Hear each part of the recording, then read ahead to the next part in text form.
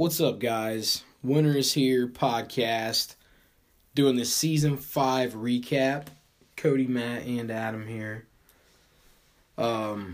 This is the first season where you really get to see the power of the Lannisters just kind of shake into the core here.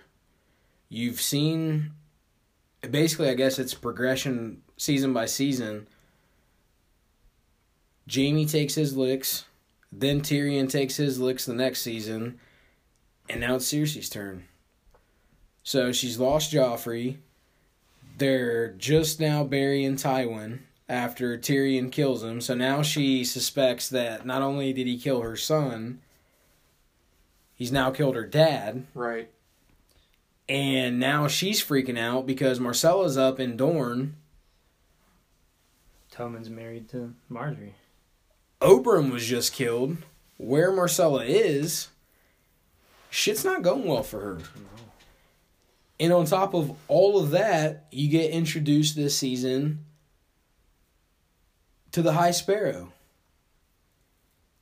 And to start, you kind of don't really know what the guy is or what to expect from him. He seems like a really simple guy, and you don't really understand exactly what's going on with him. But that's the biggest thing. I mean, there's some big shit that happens this season.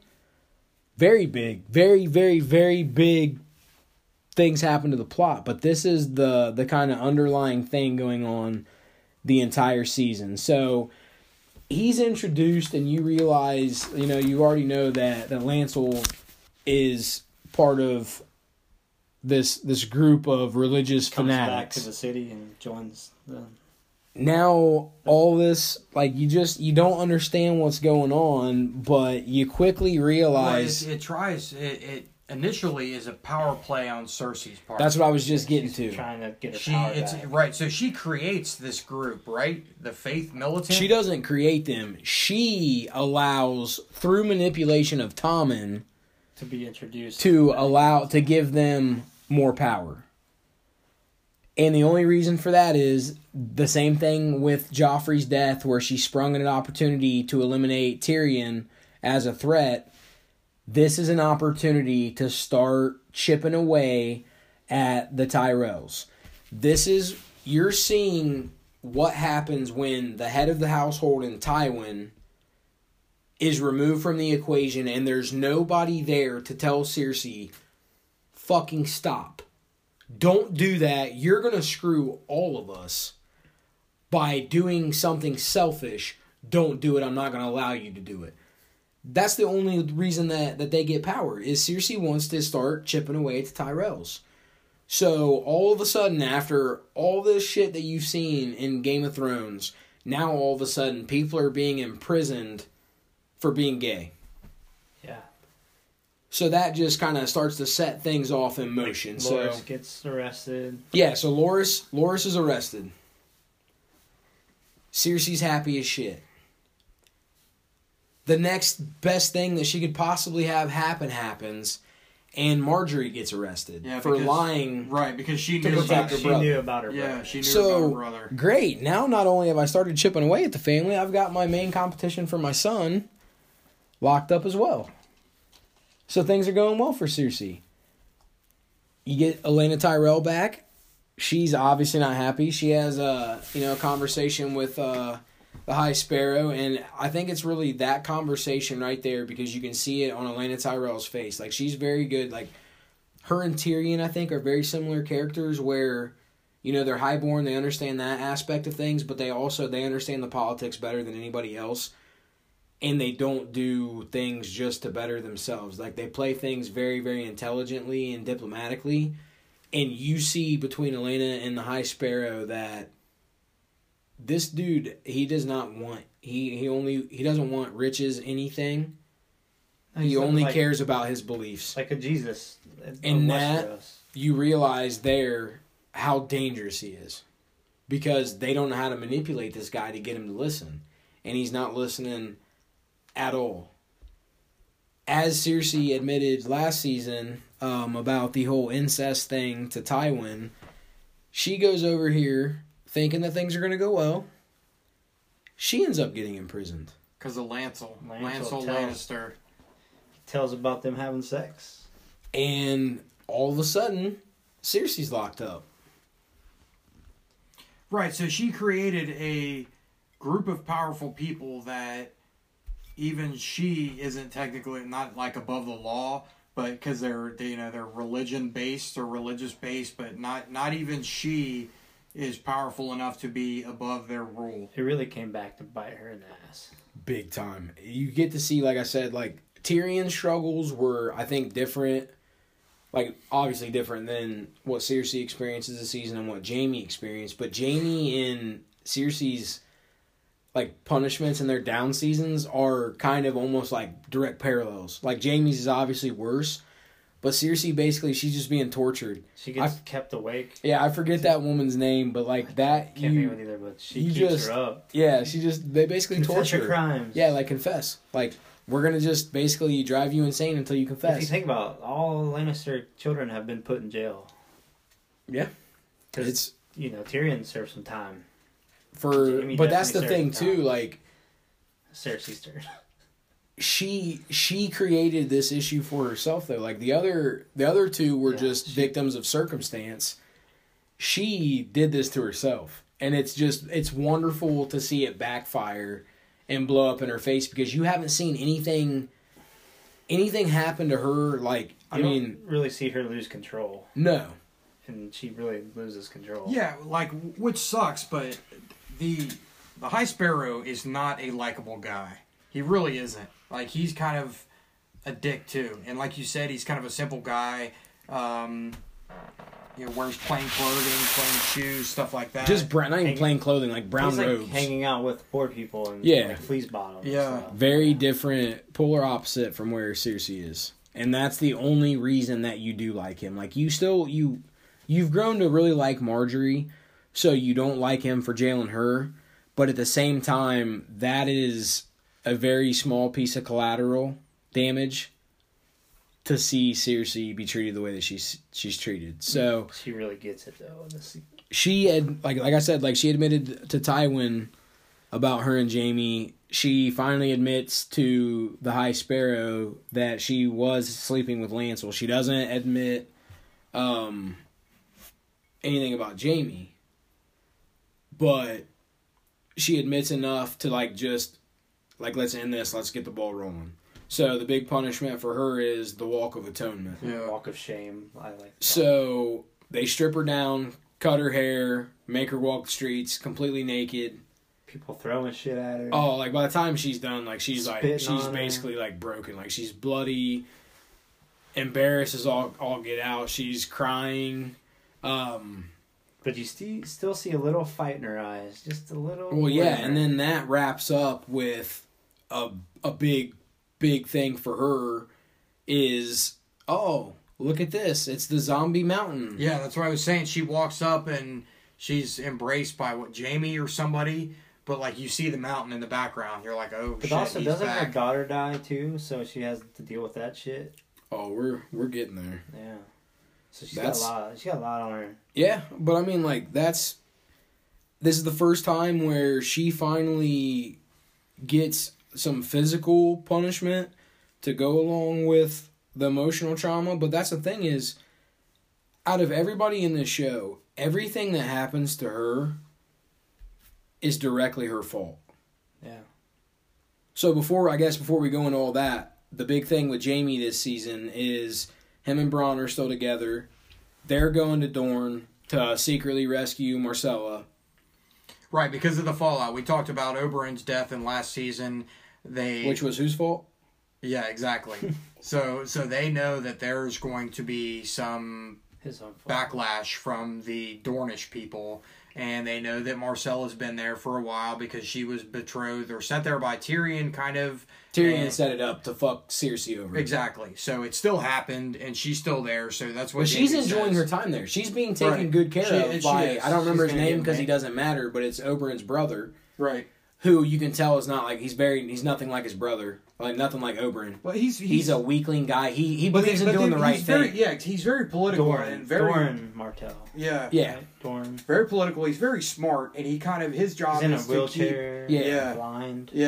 is to keep the family kind of under control, because You get introduced to the Sand Vipers, and they are terrible. they really are terrible awful. people. Awful. They really are. Awful characters, poorly acted, but they're But you see how deadly they are. That's all. That's the only thing that you really need to see. Yeah, is they how are kind of deadly badass, they are. yeah. They show you some like messed up shit. They've got the dude buried up to his neck in sand, and they take the bucket off or whatever, and there's like scorpions around. Then Aren't the they one just Oberyn's, takes like, the javelin and spears them. Isn't Yeah, Oberyn's, they're Oberyn's 3 daughters and bastard his children, or yeah. whatever you want to call them. Yeah. So they call him like I think that in Sand winter snakes. in Winterfell it's Snow is the bastard's last name, and in Dorne it's Sand. It's Yeah. sand. So, but like you quickly realize how deadly they are. You can tell they take after their dad for sure. So the big thing with that obviously is And they're like, out for Lannister blood. yeah, they want revenge. So Marcella, she's enjoying herself there. She doesn't want to leave. So another weird conversation that goes on with her is her and Jamie are talking, having a good time. And she tells him, like, I always knew you were my dad. And then, boom. Blood starts coming out of her nose. And then all of a sudden you recall the conversation that Bronn has with one of the Viper, or Sand Viper girls. And she shows him this little thing and talks about knowing how to poison people. And then all of a sudden you think, oh, Illyria just kissed Marcella before she got on the boat. Yeah. Kiss Poisons of death. her dead. Kiss of death. So another major hit for the Lannisters. yeah. She especially dies in his Cersei. arms, in Jaime's Yeah. arms.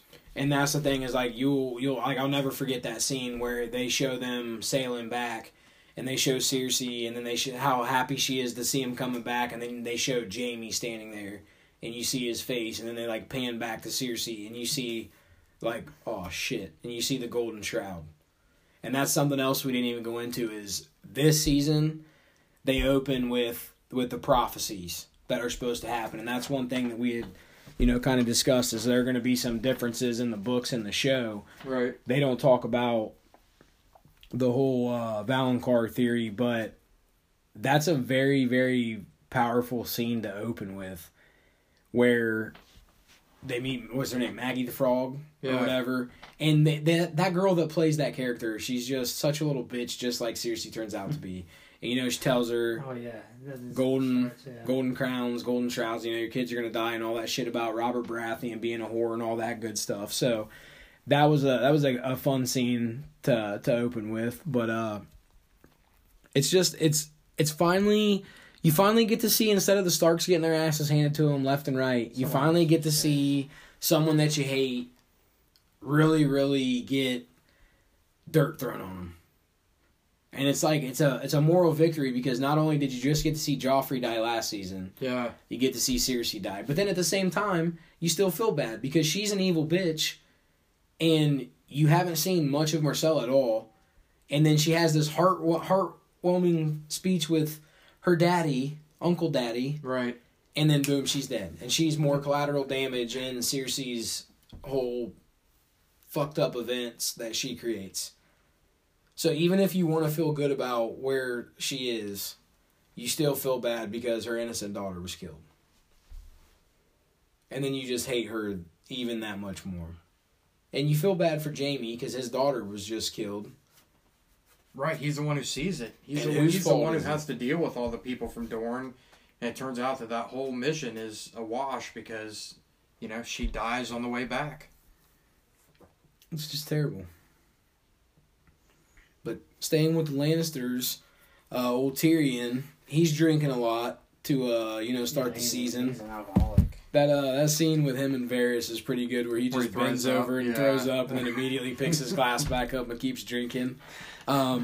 Basically, Tyrion's with Varys, and he basically, he gets in his ear and he tells him, like, you need to go see Daenerys Targaryen, and you need to teach her how to rule. Like, shit in Westeros is not going well. Your sister is Lannisters aren't screwing your friend anymore. everything up.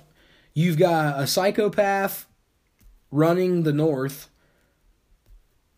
and Roose Bolton and Ramsay.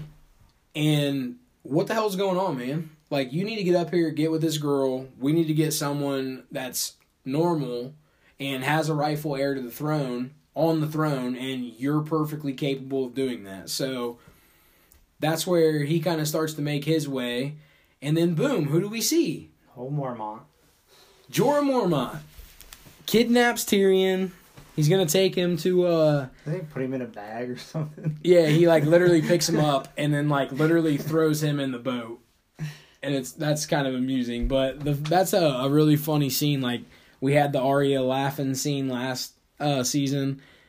Basically, when Jorah tells Tyrion where he's taking him, he's just like, great, I was going there anyway. Like, let's... Jorah's trying to get back in good Yeah, graces he's trying to get with- back in good graces with Dany, but Right, it's those just two hilarious. characters have really good chemistry together. It was really cool to see both of them in the same place because they'd never met before or anything like that. Like that, there's a lot of good scenes with them, like on the boat and stuff like that. So This is finally where you're starting to see Dany being brought into the fold.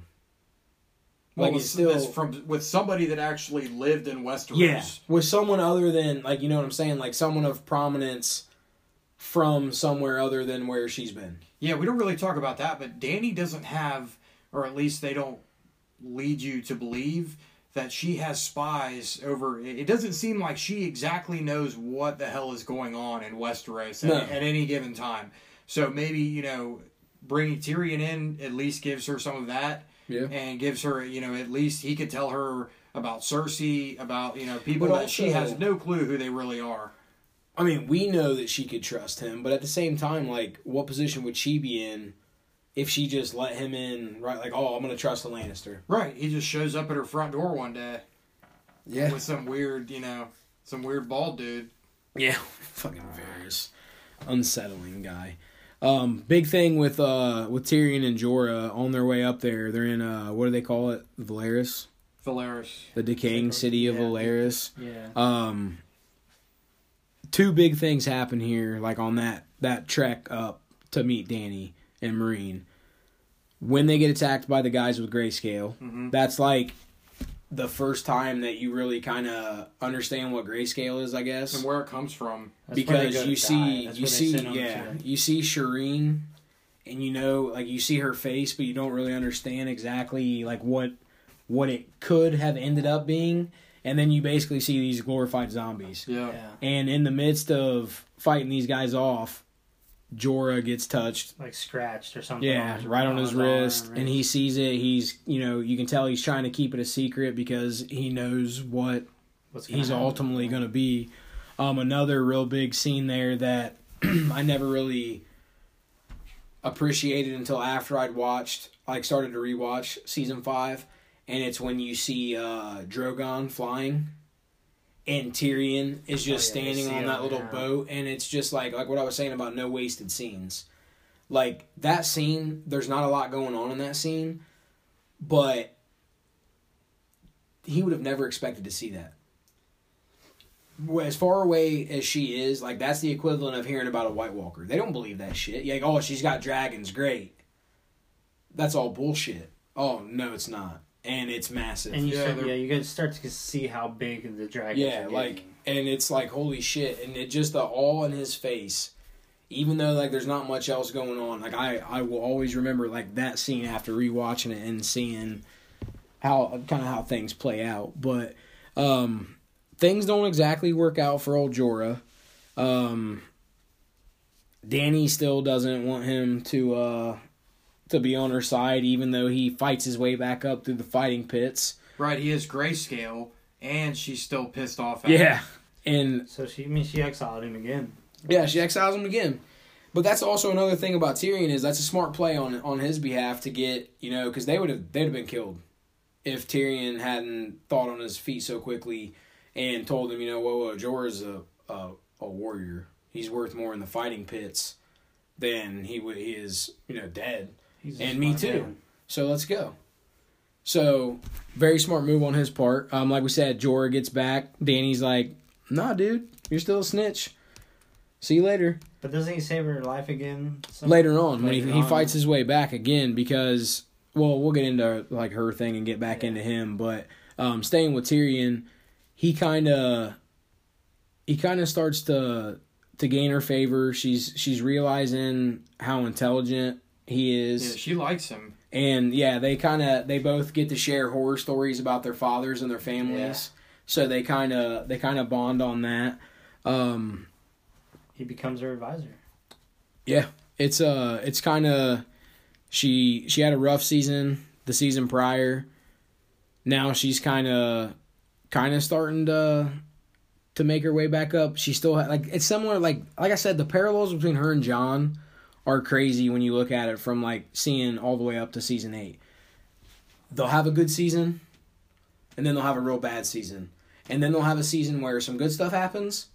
But there's always the bad stuff happening too. In season 5, this is where you get to see, the Sons of the Harpy that are clearly a threat to her.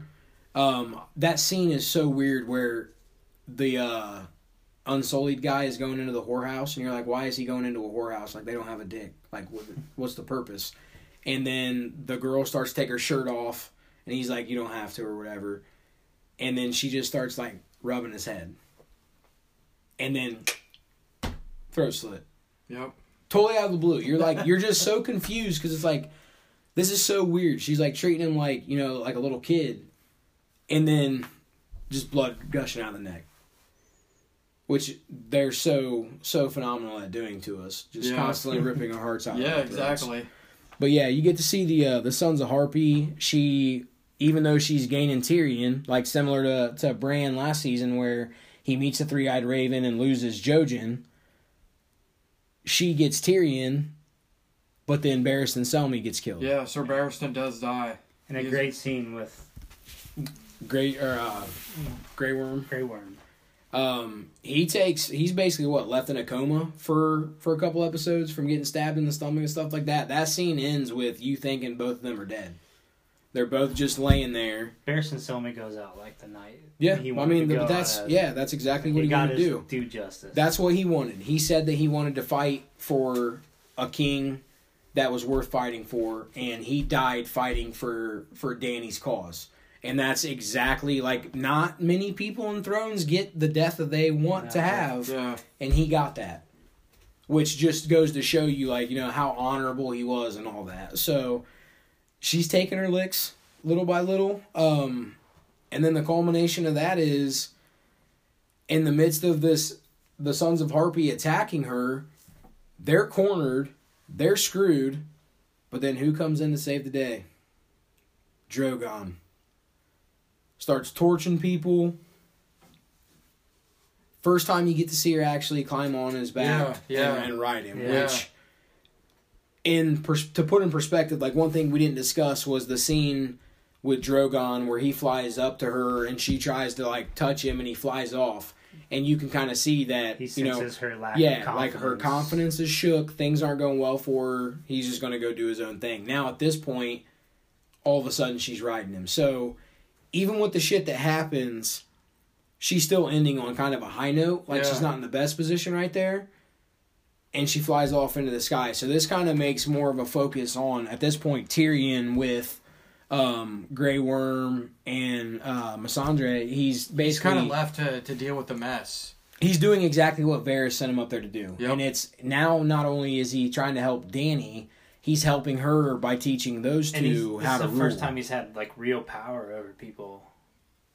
Exactly, and everybody in Thrones that you've seen with power so far has just been a complete shitbag with it. Yep. And you get to see to the core Tyrion's a good guy, and he believes in what he's fighting for, and he wants to help people. He's not a tyrant. He's not a terrible person, psychopath like everyone. Him and Sansa, like everything he's done is honorable, and he just gets the shit into the stick every time you turn around.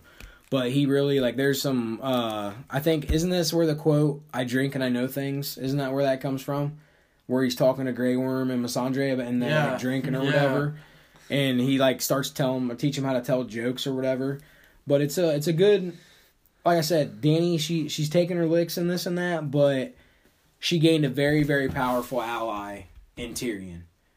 And that's crazy to think about when you think about him being a Lannister, because generally when a Lannister's helping you, you're getting their backing for gold. And they're just an ally. He has none of that. No, he can't pay his debts anymore. Yeah, he's paying everything forward just by his knowledge and really showing Dany, this is what you need to do to lead. He's picking his side. He's kind of her, like, secret savior of, this is how you should be queen. It's what you want. I'm gonna teach you how.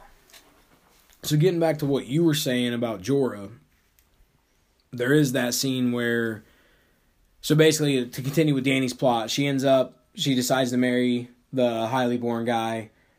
There's the scenes with Dario where she's telling him, like, I obviously enjoy banging you, but I need to do this to solidify myself make here. Myself more. So part of that alliance is she decides to reopen the fighting pits and all that good stuff. So once again, who comes fighting back? And it's Jorah Mormont. And he never gives up, man. Never gives up. Credit. He wants that booty, and he's getting that booty. He's not, but he thinks so. He wants so it, that's the big thing. Like the shocking thing is he picks up that spear and he chucks it, and saves her from getting killed, and then that's what actually leads into the Sons of the Harpy battle with Drogon and all that. We kind of went ass backwards, but I feel like that was less important than what happens with Dany and all that. But still, she just pretty much sends him away. Still tries to leave and find her. Yeah, but it's like he's still trying to find Dany. Just get on out of here. It's you betrayed me, and I can't show weakness. And then things take a turn for the worse from her. As she's, her and Drogon are kind of licking their wounds, we get to see the old nomads again. Yeah, and it's weird because she's by herself. And it's the first time she's really been by herself. And, well, I guess if you consider Drogon by herself. But he flies away, right? And it's just her standing there in the middle of this field. And what appears to be hundreds of Dothraki, with horses, all on horseback, just start like doing this weird like cyclone thing where they all surround her and keep riding like in formation in circle around her. It's really, really weird. At first, I thought, oh, dude, she's about to get the Dothraki army now. And then you realize like what she do, takes that ring off or whatever and drops it. Yep. And you're like, oh, this is not good. This isn't good for her. Right. So, like I said, same thing with Jon. It's like good and bad, good and bad, good and bad. Yep, she's back to the bad. Pretty much like ends up like, oh great, your other two dragons are still locked up. Your one just took off. And you're the only one that's going down there to get them out. And they're pissy. They're pissy yeah, dragons. They're like teenage boys. Like no one else is going down there to release those things. So she's back finishing at the very end of a short rope there. So that's pretty much the Lannisters, what's going on their side of town. We get to go back to the Starks, which things are never looking up for the Starks. Bran, kind of like we discussed on the last podcast, nothing happens with him. He's getting his Yoda training. Yeah, pretty much he's on Dagobah with Yoda, learning how to become a Jedi. I'm really happy that they didn't just give him like 3 episodes of not being in it and then bring him back as like Billy Badass. Less is more to me, so that was great. Yeah, let him go through the cave and destroy Darth Vader and see his face in the helmet and start to work shit out. I'm fine with it. So Arya, things finally start to get really fun for her. You know, yeah, it's different. She's in Braavos. She's basically, you don't really know what to expect. You know how much of a badass Jaqen is, but you don't know anything else. So even though things are kind of like we discussed on the last podcast, she's in a spot where she needs to be to become the person for season 8. It still doesn't start off well for her. Like nothing is easy for a Stark ever. Her training is tough. But even before that, before she can even get in, she has to sit outside 2 or 3 days. Yeah, and then finally they let her in. Which, now that I think about it, and this is totally off topic, reminds me a lot of the Doctor Strange scene from Marvel, Fight Club, where he has to sit out there. But anyways, before we get sidetracked and go down that rabbit hole, we'll talk about that on something else, I'm sure. She finally gets in. She's she's getting trained. You know, what are they? The faceless mini men. face god, the faceless men. Faceless men. Basically, like the general gist of her training is you need to be no one. Yeah. Like you're no longer Arya Stark. They make her throw away her possessions. Yeah, but like she does get rid of your Needle. possessions. She keeps Needle. She hides him. hides him up whatever. in the rocks, throws everything else off. But that's basically the gist of everything. Is like you need to be no one. You're no longer Arya Stark. Yeah. She has to give up everything. Yeah, it's time. She Like never you thought have she to was. be broken down before you can be built up. So the person that she's with the entire season is just an insufferable little bitch. She treats her pretty. Yeah, treats her like shit, Yeah. but it's just it continues with the trend. Like you wouldn't expect anything less. Right, exactly. It's not like this is the first hurdle that Arya's had, but the training's kind of weird because she ends up being what, like a clam salesman or something, basically. Yeah, So she something can like just that. report back to Jaqen Yeah. about what's going on in the town. It's kind of a drawn out process, but I don't really remember ever getting bored with it. She gets her first assassination, That's a big one there. and yeah. That assassination is absolutely fucking brutal. Well, she has to kill the insurance guy first, but she stumbles upon Sir Meryn Sir Trant. Meryn Trant. And the thing about him is like he really hasn't been important. The last time we saw him was when he killed the guy that was training Arya. I can't remember his name. I'll never remember his name. Dohario or something like that. Dario. No, Dario's with Dany. Oh yeah, You should drink more bourbon. I'm on it. I'm playing catch up. That's pretty much, the last time that you really saw him do anything. And even at that point, like, I didn't know who the hell he was. But the way they bring him in, you fucking hate him from just seeing him in this scene. You find out that not only, he's going to a whorehouse, whatever, but he likes little girls. And not only is that bad enough, he's beating the shit out of them with, like, a little switch thing. Yeah. So you see the two girls, like, they're, like, crying, making noises, stuff like that.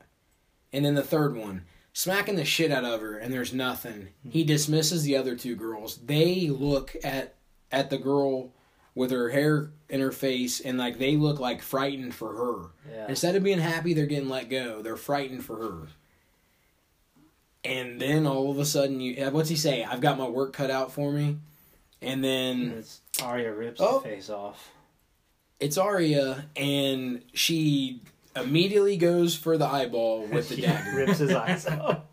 Like, we've seen her kill people before, and we've seen terrible deaths. This one was personal. Though. Like, Oberyn is my least favorite death Right.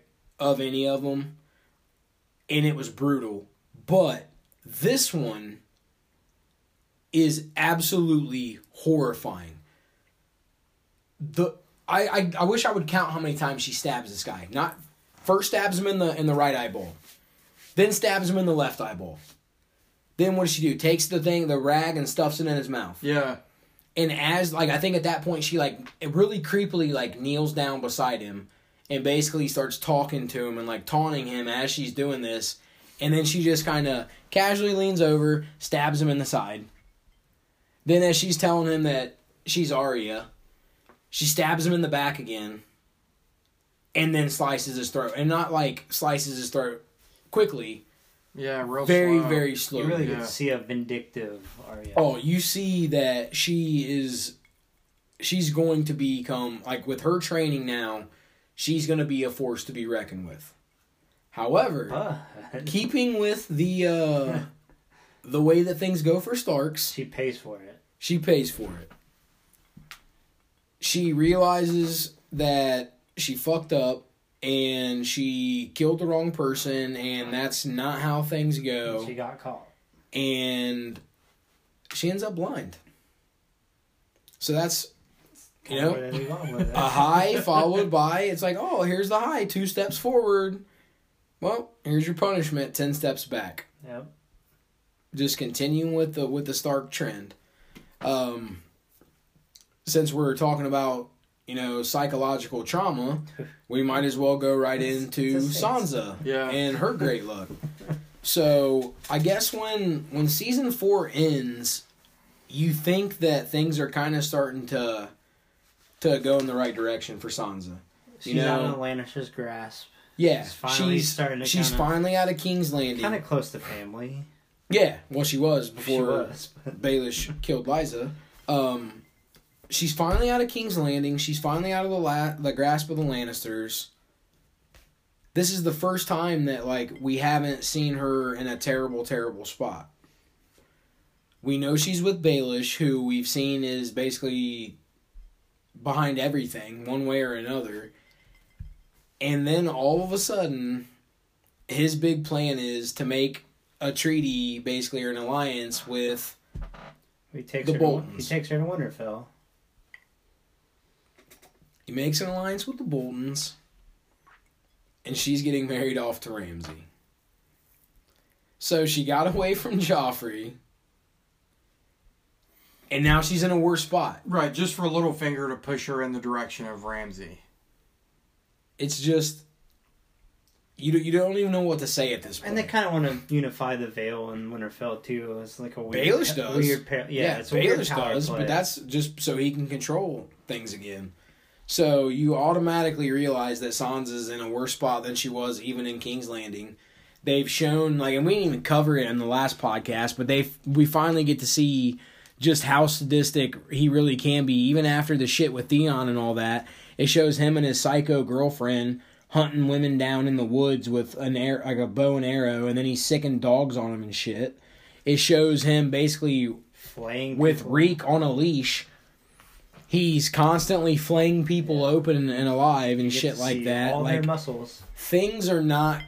Sansa's in the worst position that she's been in yet. Yeah. And the most fucked up thing that has happened to her yet is she gets married to Ramsay. They show him, ripping her dress open from the back and basically raping her. Right in front of Theon. While Theon's watching. It's brutal. It's brutal. It's a terrible scene. It's probably right there. I'd say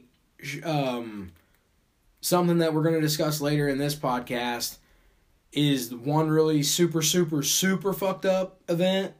And then this scene with Sansa. And then the other one would be the Red Wedding with Rob's wife being stabbed. Yeah. Those are the 3 worst scenes for me. I guess, I don't know... what word I'm looking for. Anyways, doesn't matter. Things aren't going well for Sansa. She starts to try to escape, and she gets caught by Ramsay psycho bitch. And then you get a slight glimpse of hope here. Theon might be Theon of old, throws her off the cliff. They take off. So, as a common occurrence for the Starks, a Stark's on the run, and you have no idea what's going on. Side note is Brienne and Podrick are kind of following Sansa. That is true. They're there to help, but they're watching from keep far falling away. into traps. They Yeah. can't get there. It stays with the Stark trend of getting shit on, and now you're on the run. Going for safety, but, it is good that she does have Brienne behind her. You kind of start seeing Reek, though, become a little more Theonish. A little bit more. Yeah. But you still, at this point, he's so broken. Yeah. They're keeping him in a cage. Yeah, he's caged with the dogs. Isn't it in this season where... His sister comes and tries to save him? And that was last season, I'm pretty sure. It was last season where Yara comes back to save him. That was hilarious because he gets back in the cage. He pulls the dogs out and she's like, "I'm out of here." Yeah, she just leaves him. It was the saddest rescue attempt I've ever seen. Well, she knew he was Yara broken. trying to get. Yeah, she did, and she didn't realize how bad it had been, and she didn't last long. She got thrown out pretty quick. Now you get to see. He's got, like I said, you just got that little glimpse of hope. That he might return to old form, but at the same time, he's never going to be the same person that he was. It's too late. He got his dick cut off. And it's the screwed up thing is, at one point, you despise the guy, you hate his guts for the shit that he did at Winterfell with Bran and Rickon. But now you feel bad for the guy because the shit that's happened to him is so terrible. Yeah. It's just absolutely terrible. So yeah, as bad as he was, he's never half as bad as Ramsay or even Joffrey. But you learn this is where Sansa finds out that Rickon and Bran are not dead. So that's another slight glimmer of hope. Staying up that direction, Stannis is still up at the wall with old Jon Snow. He's still trying to talk him into becoming a Stark again and being Warden of the North. This is pretty much where Stannis meets his demise.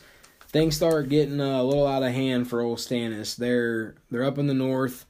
Starts snowing pretty heavy. The thing you see about Stannis is he's so hell-bent on becoming the king that he won't ever sacrifice for a minute. Or not sacrifice is the wrong word. Completely wrong word for him. Sorry. He proves that completely otherwise. He doesn't know when to retreat. He's that guy that's just so fucking hard-headed that he doesn't know when to just be like, all right, maybe we should chill out for a minute. They just stop marching for a little bit. This is where Melisandre starts talking to him like, there's only one way that we can make this storm stop, and we need to do a sacrifice. Couldn't imagine ever making this decision, but it's heavy. Yeah. It's time to burn your daughter at the stake. Yeah, this is one of the worst scenes. He was reluctant on the show. I'll give him okay. Yeah, let's give the guy credit. Before he burns his daughter alive at the stake, he didn't jump at the opportunity right away. Melisandre brings it up to him. He doesn't want to do it, realizes that it's not going to stop storming unless I burn my daughter alive, and I have to become king, so you're right. Let's not fault him. He didn't, jump at the opportunity to do it. But he did, so he's still a piece of shit, so... And then from there, things go from bad to worse. And his wife hangs herself. She's cool with him banging other women and all the blood magic shit. But now that we burned her, you burn my daughter alive, and I'm going to end things. Yeah, so that happens. But then he loses half his army, too. Yeah, I mean, would you want to follow a guy that just burned his daughter alive? He lost touch. It's like, nope, half his army's gone. So... naturally, he decides to retreat and tucks his tail between his legs. Just kidding. Nope, fuck it. Nope. I don't care. We don't even have horses. Let's fucking march on Winterfell. Bad idea. So while he decides to do that, Ramsay is yearning for some blood. I think Roose talks him out of attacking, but what he does is they sneak out in the middle of the night, torch all their supplies and shit, so now he's got nothing. Right. He's got half his army's gone, their supplies are burned down, so then he decides, finally, he makes the smart move, tucks his tail between his leg, and retreats. Just kidding, no he doesn't. Nope, we're just going to keep marching. So, here we go. And my whole army's slaughtered. But Stannis is still alive. And who better to kill Stannis off than Brienne? Brienne. She comes back. He finally admits to her that he was responsible for Renly's death, and she finally gets the closure that she's wanted and kills him. Yeah, since season 2.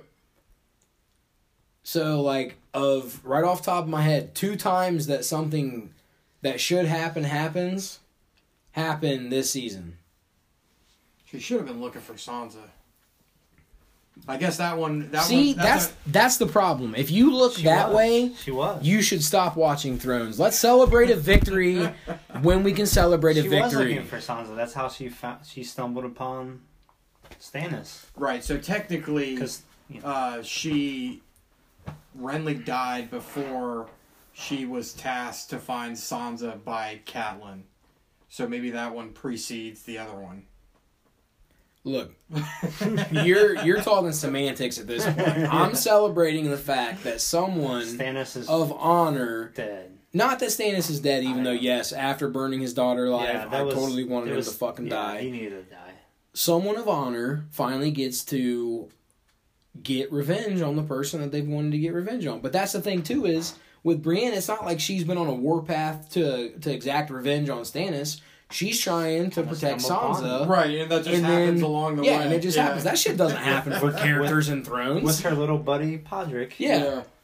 But that shit doesn't happen in Thrones. And Melisandre escapes and goes to Castle Black. She goes north. But that's the other thing, too, we didn't talk about was Stannis sends Davos to Braavos. So he doesn't, I don't know if they planned that. It's like all of a sudden we turned into Dr. Seuss up in here. Yeah, you're a poet.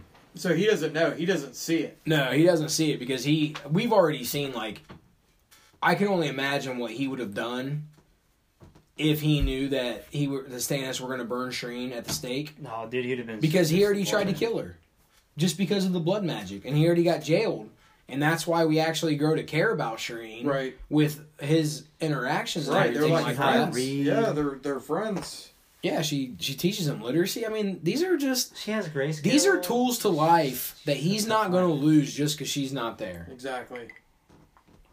But I mean, I remember Dany watching that. Like, she got up and walked away. She's like, I'm not sitting here watching this. And then she has pretty much not paid any attention to any episode, I think, since then. Yeah, it was pretty rough. It was bad. Gets a little uncomfortable at times. I mean, you know, you've been uncomfortable. This shit at this point, like, it just, you don't feel good about it at all. And it's like, why are they doing this to me? Like, of all the shit you've done to me, it's fine. It definitely sends you to a darker realm. But it shows you. I mean, like we said before, if you think that this shit has a happy ending, you have not been paying attention. And this is showing you, like, same thing that we were talking about with Cersei. These people are willing to let their children die for the throne. And in this instance, he's the one that gives the okay for his kid to be killed in this whole scheme of things. Right, so Stannis' character is really weird because he has... His character's kind of worthless. Nothing that cool happens. I mean, everything cool and different, I guess, is through Melisandre. But if you want to go back to Season 1, he's the true rightful heir to the throne. If you think Robert Baratheon, when he was king, is the true king, then his oldest brother, when he dies, should become king. So it's like this guy, they've just kept him around for that reason, and his story becomes real weird and different. But it's like in the grand scheme of things, he doesn't ever kill a White Walker. He never steps foot in King's Landing, like inside. And it's kind of, he's always on the outside looking in, but it's weird because they tell you, like, this dude probably, and everybody thinks they should be king, but that dude probably he was next in line. That harkens me back to when him and Renly face off. And Renly's like, no one wants you to be king. Right, and Renly's younger, so Renly's like, fuck it, I'll go for it too. So they said because that people actually like me, and I'm not this boring, dull, they said that tacticianer. President of no one wants Stannis to be king, and no one does. And it just the downfall ensues. It wasn't meant to be for Stannis. He tried. He really tried. Right, he tried more than anyone else. He probably should have been king. Because after Robert died. I mean, well, the way this story's playing out, when then I wouldn't have been surprised. You know, he dies north of Winterfell or whatever, and he dies so far away from King's Landing. I guess the Battle of Blackwater Bay was his shot, and after that it was like, nope, you had your shot, you screwed it up. Yeah. Lannisters got you. I mean, Melisandre sent him north. She said, well, the war is... But that's the thing too, is who's still alive? Melisandre or Stannis? Yeah, she's the smart one. Even Davos is still alive. Stannis he had no personality. He was he was a great warrior and a good tacticianer and a general and all this stuff, but like he got played. I'm telling, like, just to be completely honest, like, I love Game of Thrones. Like, I haven't read the book, stuff like that. I couldn't remember, like, if you remember talking to me, even before we started rewatching everything, before getting up to season 8, I couldn't remember the fucker's name. Because the biggest thing from his whole story arc is you get Brienne of Tarth and Melisandre and the blood magic. That's what you get. He doesn't matter. No, exactly. He's just a pawn in the game. Yeah, he's just, that pawn to get things going, but, like, he doesn't matter. There's nothing exceptional about him whatsoever. So, I mean, it just, finally, you get that loose end tied up. He's gone now. And the one thing that I do remember is Davos's reaction when he finds out that Shireen's been killed. Like, you just see, like, you really feel for the guy because he's been trying to do the right thing too. I mean, he was kind of her father figure, honestly. And taking losses. Like, that's what we've come to expect is the good people get shit on, and the bad people do well. Davos always wanted to do the right thing. But this season, we kind of start to see some loose ends get tied up, I guess. And, you know, like I said, like with Stannis, the uninteresting guy, he dies. We've seen Cersei get her ass kicked. And Stannis allows Reek and Sansa to escape, though. His attack on Winterfell, they jump off. guess that's... Now, all of a sudden, you're the glass half full guy. Yeah. And that's what allows them to escape. I guess that is a big positive. Out, so, way to go, Stannis. Yeah. We're going to gloss over the fact that you burned your daughter at the stake. That's his pivotal role. And, like, the other wildlings that you've burned alive that we didn't even talk about, but you let Sansa escape. So, way to go, man. Way to be the ultimate distraction. Yeah. And we will all forget that you burned your daughter at the stake. So, kind of getting back to what I was saying about the wildlings and Stannis' proclivity to set shit on fire. That whole thing ties into Jon. He's the one that's put Jon in a bad spot.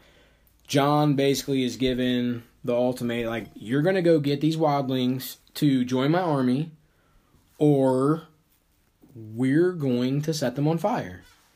So, Jon's obviously in a bad spot. He basically tells Mance Rayder this, and that's the thing that you respect about Mance Rayder is he's willing to get burned at the stake. But like, that's where you really grasp the concept and see the major scope of things that, like, that's fine. You can burn me alive, but if all my people can get past the wall, I'm okay with that because that is what matters.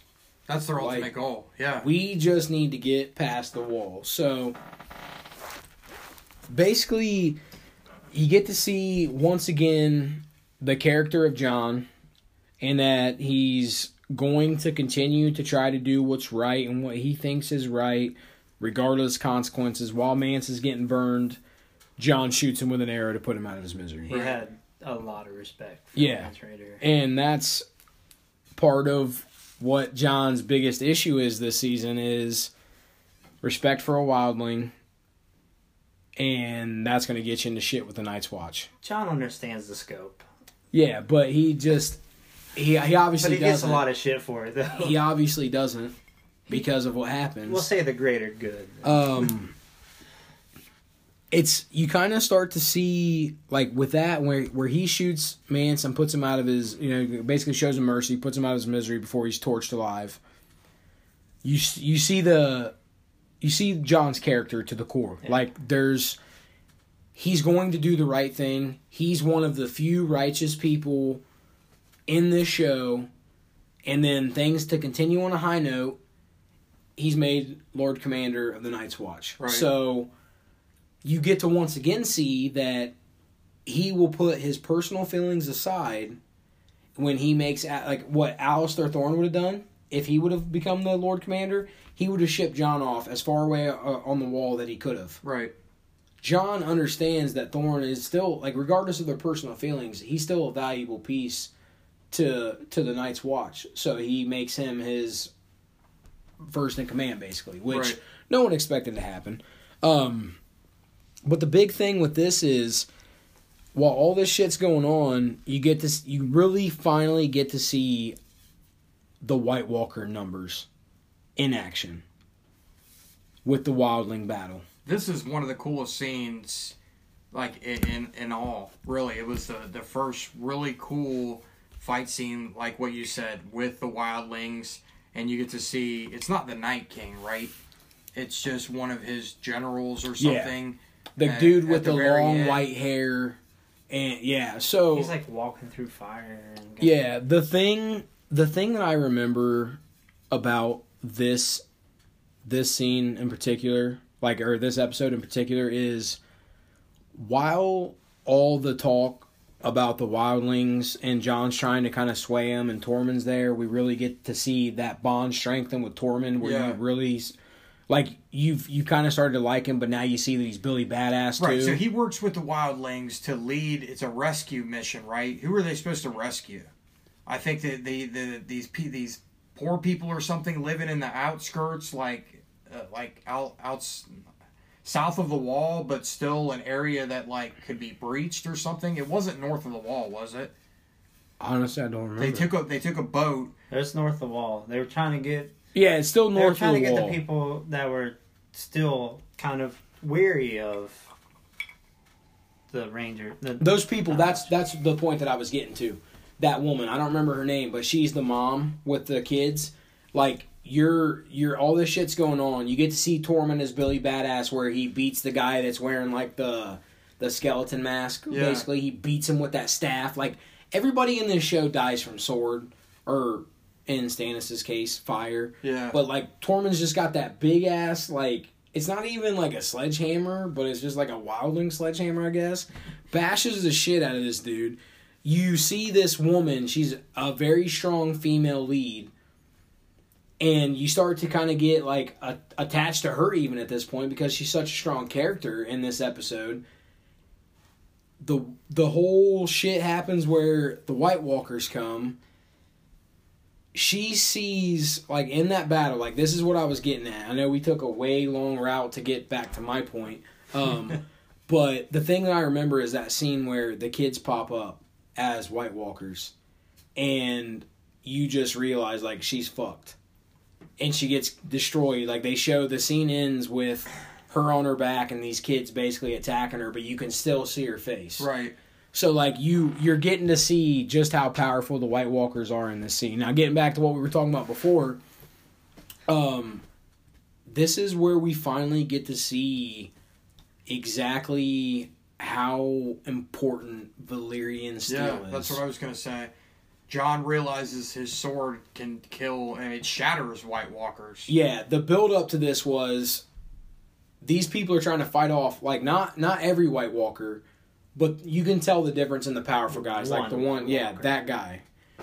He's just, his blade is hitting other swords, and they're just shattered. So, like, you're like, shit, if this is happening, then what the hell are they going to do? And Jon's right there in the thick of it. Like, they can't kill Jon off. There's no way they can kill Jon off. Well, what the hell is he going to do? Oh, wait. He's got a Valyrian steel blade on his sword. Now we got Dragon Glass and we got Valyrian steel. And more importantly, Jon has Valyrian steel. And as he's getting his ass handed to him and tossed around by this White Walker, destroys him. And then from there, that's when you see the Night's King really taking note of Jon. Like, he's sitting on his horse watching from afar, and you get to see, like, Jon, he didn't know who Jon was before, from what we know. Right. Jon's right there, big bullseye on his back. He realizes that he's pretty powerful. Yeah. So, like, this battle was crazy. I think this is probably, like, my favorite battle. Like, I appreciate, like, the Battle of Blackwater Bay because of what Tyrion did for that battle and stuff like that, and the pyrotechnics and all that good stuff. I really enjoyed the battle in Season 4 with the wildlings attacking the wall. But this one, like, this was Jon's finally... He's finally got some support. And we forgot to mention he became Lord Commander. No, we mentioned that. Wow. You need to have another drink, Adam. Yeah. Clearly. Maybe do a shot this time. Hey. No, like, he's finally got an army to back him. Like, the Night's Watch is not supporting him. Right. The wildlings finally are. And that was obviously with Tormund's help. So he's finally got support. All this shit's going off. It's really cool with, like, them trying to get through the wall, like that fence and stuff like that and everything. It's super, super tense scene. And then all of a sudden it gets calm. And they show the Night's King again. And then that's where you finally start to grasp the scope of how powerful he really is. How screwed the humans are. Pretty much, the living are fucked. He basically just raises his hands, and all the dead wildlings just rise up. And they finally escape, right? So they're on the boat, like they're on the boat out, away. like not not far enough where like I felt safe for them still, and then all of a sudden everyone rises up. So they see him. They see him, kind of standing there on his own, and like you said, he lifts his arms, each arm, and then everybody he's just like, look at this. Yeah. Like, oh, you beat us? Damn, you got us. All those humans that they just tried to save are now part of his army. It really, the first time it sinks in, like, how fucked everybody is. Like, exactly. Yeah. Like, you don't have any idea what they're going to do at this point. It's the standard Game of Thrones shit. Victory, small victory, followed by just a soul-crushing defeat. Yeah, but then you start to realize how fucked everyone is. That's what I'm saying is you realize, like, Jon, you're worried you're worried for Jon. Everyone's swords are falling apart and this and that, and then boom, he kills the guy. Yeah. And then all of a sudden, oh, this guy can just raise all these people back from the dead. So not only did we lose our numbers, he gained those numbers. Yeah. And that's what I was getting at with that woman that I was talking about, like the strong character. She's the focal point of when that shit happens. She's the person that you see out of that entire scene of all those dead bodies. You see her. Yeah. And you're just like, not only did you get stabbed in the back and kicked in the dick, her heel's what squashes your balls. And it's just like, all right, great. So what are we going to do now? But they escape. They escape, They but get back to Castle Black. But that's somehow. the thing is, they went there to bring back They were going to evacuate an that army. village. Yeah, they were. More people for the living army. They came back with how many people? A couple boats? Yeah. We're not even talking about like ships like everywhere else. We're talking about fucking canoes. You're bringing a couple canoes worth of people back. Great. What a victory we just got. So, like I said when we were doing the last season's podcast, like, these 2 seasons have got me, like, super, super amped up for Season 8. Like, just not even getting into Season 6 and Season 7. These 2 seasons are just so much, like, there's so many things that kind of start to come into play. Like, you start to see some of Arya's power. You start to, kind of see what she's potentially capable of. Sansa's finally free. Right. She's on the run, but she's still... We don't really know quite yet. No, but she's fine. Like, as of right now, even though she's on the run, this is the best spot that she's been in. This is the best spot that she has been in. You also learn to dislike or begin to dislike the Night's Watch. If you didn't already, you kind of do because Jon's been with the Wildlings for a while. He's been one of them, and so he has to come back now and help defend the wall. And Jon was only following orders too. Exactly. So he's always done that from the beginning with the Night's Watch. He actually cared for Ygritte, and overall, like you said, he respected Mans Raider, so he liked the Wildlings. But he still turned his back on Ygritte. Exactly, and he still turned his back. He still left to join these people, and these people have really never had his back the entire time he's been there, even from season 1. So, I mean, 1 or 2 of them, but it's kind of rough to see that he keeps coming back to this. So, I grew to dislike the Night's Watch more as they hated on the Wildlings, who you're just led to believe, like you said, these people just want to they get as far dogs. south as they can. Yeah, but the Night's Watch treats them like dogs. Right. And the reason for hating them is, we've been fighting them for hundreds of thousands of years. Like, great. So as like Jon we said, knows the shit though. Yeah. Jon understands. But back to Jon, he just got back to the wall. He literally just watched all these people be brought back to life. But then he loses a couple more people who have his support. Like, he sent Sam back. That's what I was getting at. Like, when they get back, Meister Aemon dies. Yeah.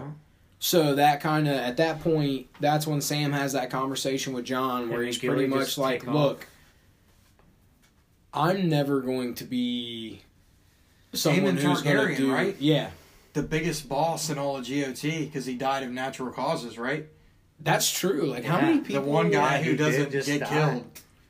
we could do. Let's do an entire podcast. Well, Lord on people and Lord Game of Hoster died of Thrones. natural causes too. Who? Lord Hoster. Who's that? It's Caitlyn's father. He's not in the show though. I know. Sorry. It's a See? book thing. It's a book thing. Not in the show. Don't live in that fantasy, happy tale of the books. We're talking about the show. We're going to do an entire podcast on people that just die naturally, and it'll last 3 minutes. Yeah, it won't be very interesting at all. Well, the key thing on that too, like back to John, like taking his fucking licks and constantly, one step forward, 50 steps back.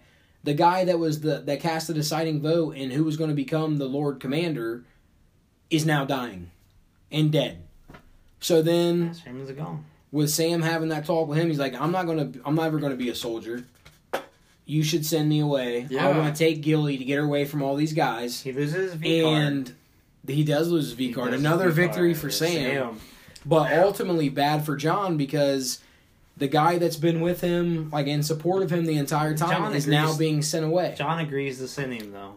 But that's because John is not a selfish person in the show.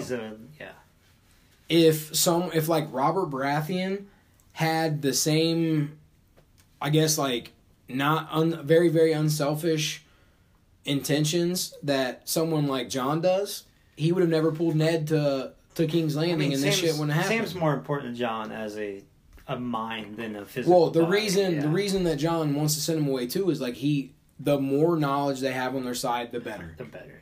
So yeah, he doesn't want to send him away, but he knows that's what's best for him in the long run. But that's the thing too is after like we're 5 seasons into Game of Thrones at this point. Yeah. We are trying to expect the best that we can. We have seen time and time again when people get split up, there's no happy reunion. Right. The shit that happens to them getting back together is not going to be good for either of them. So John's taking another hit. They just came back with no numbers after the White Walker battle. Now he's catching all this shit from Thorne and all the Night's Watchmen for wanting to bring wildlings back in and all that again. Now he sent Sam away. And then the fucking unthinkable happens.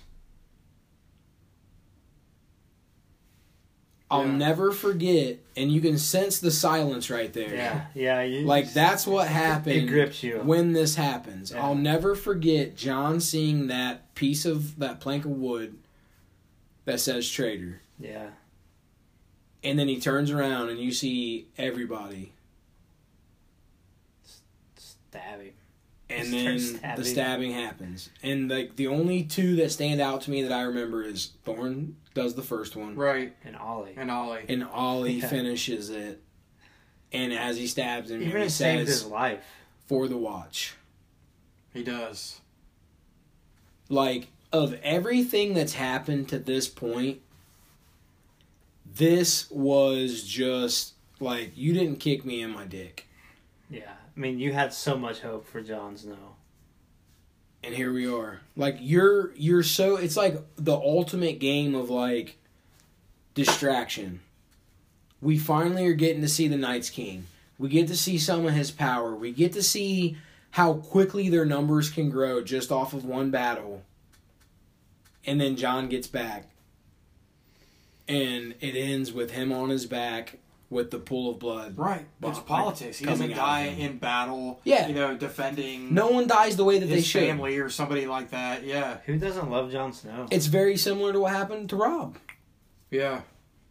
It is very similar. The Starks just got shit. That's the biggest problem is it's like, it's not even that he was given a fighting chance. No, It's that he was backstabbed and pretty betrayed. much, yeah. For doing what was right. And I'll never forget that, man. Like, just, and that's what I remember so vividly is seeing the blood pooling, like, under him as he lays there. And it's just like, dude, are you fucking serious? It's just, like, pale and like that expression on his face. Like, you took Oberyn from me last season, who was a very brief fling. But man, he was impactful. And now you're taking Jon. Taking Jon. Like, I got a belly full of white dog crap, and you're going to spring this shit on me? Horseshit. And then that's how the season ends. That's how it ends. So it's like, you get no explanation. You don't get shit until, I guess it aired that next year. Yeah, but We had to still, wait. But you that's had to like wait. the You had to ultimate slap in wait. the Yeah. face, bad taste in the mouth, all that shit. Like, just rip my heart out. Right. We won't explain anything. We won't let you see, how it impacts everybody else. It's just like, that's what you get. Fade to black. That's it. And that's how the season ends. Just With hatred. With hatred. Dude, You hate so that little Ollie angry. dude. so angry. You Like, love him for saving John, and then like you understand why he saves John, and then you like he kills That was John. just like a slight glimpse of like, oh, you're pissed that he killed her? Oh, just wait. Just wait. Give us a season. Yep. Give us a season and let us see what we can come up with. But it's fitting. He kills her and John, and they It is. Yeah. It's poetic almost. I mean, like I said, man, like these seasons are super, super exciting. This is the first season. emotional. Yeah, very emotional. Stannis, gone. His family, gone. Jon Snow, gone. Cersei, we don't really know what's gonna happen with her. The Lannisters are, Split up. yeah, like Tyrion's the one kind of at the upper end of the spectrum at this point. Finally, he's getting some. And Jaime and Cersei are dealing with, the Marcella and their dad dying, all that great stuff. We don't but know still, what man, Sansa's happening to her. With the Starks right now, what everybody in the world knows is Jon's dead. Arya's blind. No one has seen Arya. Sansa's on the run. No one knows where she is. Right. Bran and Rickon have been burned alive. Like, the Starks are decimated at this point. At this point, There's no hope. no one knows where any of them are. Sansa's on the run after that whole situation. It's like the Starks have virtually been decimated. Yeah. And it's like, even when we get to see the Lannisters start to take a hit, and when I say Lannisters, at this point, we're not even talking about the Lannisters we were talking about at the beginning of this show. It's Jaime and Tyrion, and then Cersei. And it's just, how much do you hate her? Because if you want to see her suffer, you're going to see a lot of other people suffer a lot worse. So you get that victory Yeah. of her, and the thing I'll never forget is the bell and the shame, Yeah. shame, Yeah. shame. Yeah. But then fucking Jon Snow gets killed. But it's still, the Starks still get this shitty end of the stick. We finally get to see the Lannisters people take a you hit, love. and the Starks take the worst hits in the world. Yep. And it's just dumbfounding, like that scene, man. Watching the reaction shows on like YouTube and shit from when Jon Snow got killed was just out of this world. Seeing people cry, seeing people freak out. I mean, it Yes. was ruined for me somehow along the way, but still, when I watched it, it still shocked the fuck out of me. Yeah, like you It was just I I mean, didn't that's see the it thing coming is, like it they did. do such a good job of developing the characters that when something happens, you really do feel it. So I guess gearing up for the season 6 recap. I mean, just a very, very brief thing. We just talked about the Lannisters and the Starks. Is Dany's- Jon Snow alive? There's a lot of lows going on. Dany's at a low. Jon's dead. Don't know about Sansa. Arya's blind. Haven't seen Bran. Have no fucking idea. We haven't seen Rickon in how many seasons? Who knows? Yeah. He's been gone, so we literally have seen nothing about Him and him. Osha take off. Yeah, haven't seen them in forever. Ramsay is a complete sociopath. Yeah, he's. Tyrion's doing well, and the other Cerseis or other Lannisters are not doing well. Some action-packed shit. Yeah, it's Well worth watching. finger biting. The thing, I think one of the most interesting things from this season, though, that we get to see is the Valyrian steel. Like, once you see that scene with Jon and that you battle, understand its importance. yeah, then you start It really- thinking about it, and it's like, well, There's some hope. Brienne has one, Right. Yeah, so that's got to matter. This is, after this season, this is where the theories and shit like that I really started getting into, and I think it's because this is the last season that pretty much Yeah, there are obviously the differences between the show and the book, but after this season, this is where things really kind of start to separate. Yeah. And this is where the theories really became fun because nobody can disprove this. And this is where things kind of start to, depending on what you're reading, spiral out of control. But there were, like, I remember even when we started discussing all this, we would just sit there and text for hours, even days, about just different theories and shit like that. And that's the funnest part is there's no book right now to disprove it. Exactly. And that's what was really fun about when watching season 6 is I'd been watching them with my brother-in-law. Well, up until this point, he pretty much knew what was going to happen. Season 6 is when we would, the show would end, and we'd talk, and he'd just be like, dude. Yeah. I remember, I'll never forget this conversation. He said, and I quote, I don't know how you've done this for 5 seasons. I was like, what? He goes, not knowing what the fuck was going to happen. He's like, this shit's stressing me out, taking years off my life. I was like, welcome to my life, dude. I was like, do you remember the Red Wedding? Do you remember the exasperation on my face after that happened? I was like, I haven't known what was going to happen about any of this shit. I went out of my way to not read spoilers. I didn't read the books because I was already getting into the show. You have to wait 10 months before exactly. it starts again. That's the worst part is like just sitting there. And like right now, that's why I'm getting so excited because we're how many weeks away? 2, like 3. We're finally going to get resolution. We're there, man. And you know what the worst part is? 1 week at a time. It's not going to be a fucking happy ending. No. No ending's happy. I mean, not in a lot of people are going to die. You know that. Unless Bronn gets his castle. Mm-hmm. That'll be one happy ending. So I guess like I'll pose this question to you. If all the Starks are dead, Jaime dies, Tyrion dies, Cersei, like I said, still alive, and Bronn gets his castle.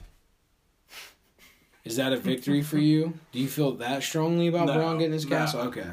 I feel a little bit better. Cersei alive is a non-victory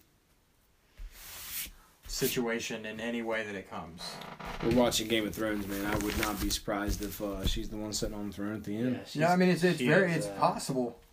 People need to get themselves ready for a possible... She has a will to live like no other person I've ever seen. Well, we've got 2 more action-packed seasons to recap before the new season comes out, so we'll probably be seeing you guys in about a week or so. Thanks for listening. Thanks for listening.